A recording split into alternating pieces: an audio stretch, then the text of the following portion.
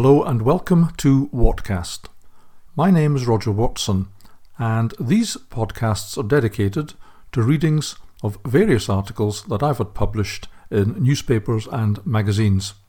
They reflect my views on politics, the pandemic, and current affairs. Thank you very much for listening.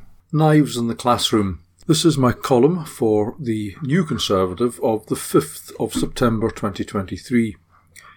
Shame has been brought on my family by the news that one of our grandchildren is a knife-wielding thug who was found carrying a blade into school. Had it not been for the quick thinking and swift action of one of his teachers, carnage may have ensued.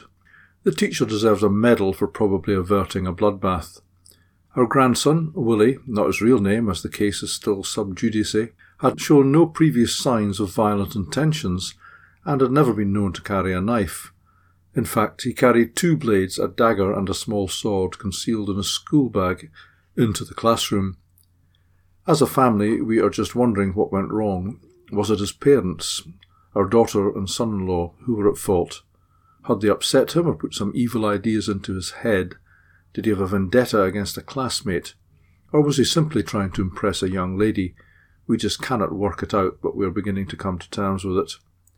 What the future holds for Willie is uncertain. This is clearly going to be a stain on his record, and if matters get into the hands of the Procurator Fiscal, the incident took place in Scotland, we worry that he could face legal proceedings as well as a custodial sentence. But there's a silver lining in all of this. Willie is only 5 years old, so we feel that we're not too late to re-educate him and turn him away from the life of crime he was about to pursue. Presumably counselling and advice are available for both him and his parents. The other salient facts of the case are that Willie smuggled the knives into the classroom in his pencil case.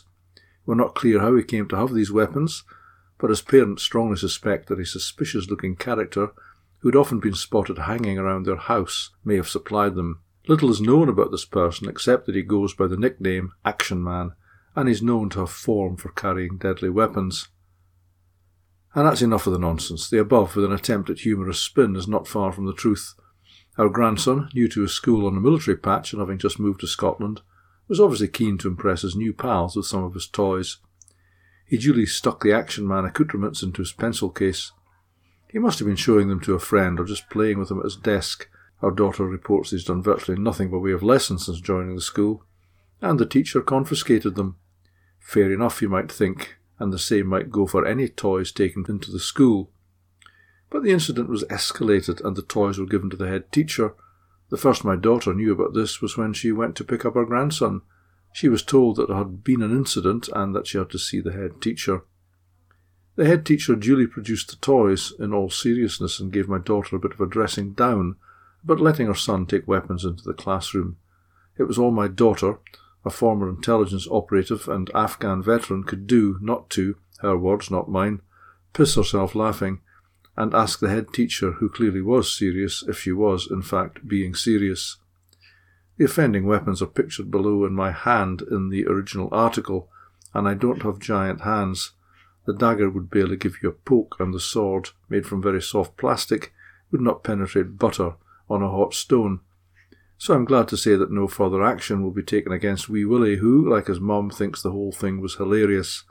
We're just counting our blessings that he did not misgender one of his classmates, in which case a custodial sentence may have been unavoidable. This podcast was produced in association with youthpublicationslimited.com.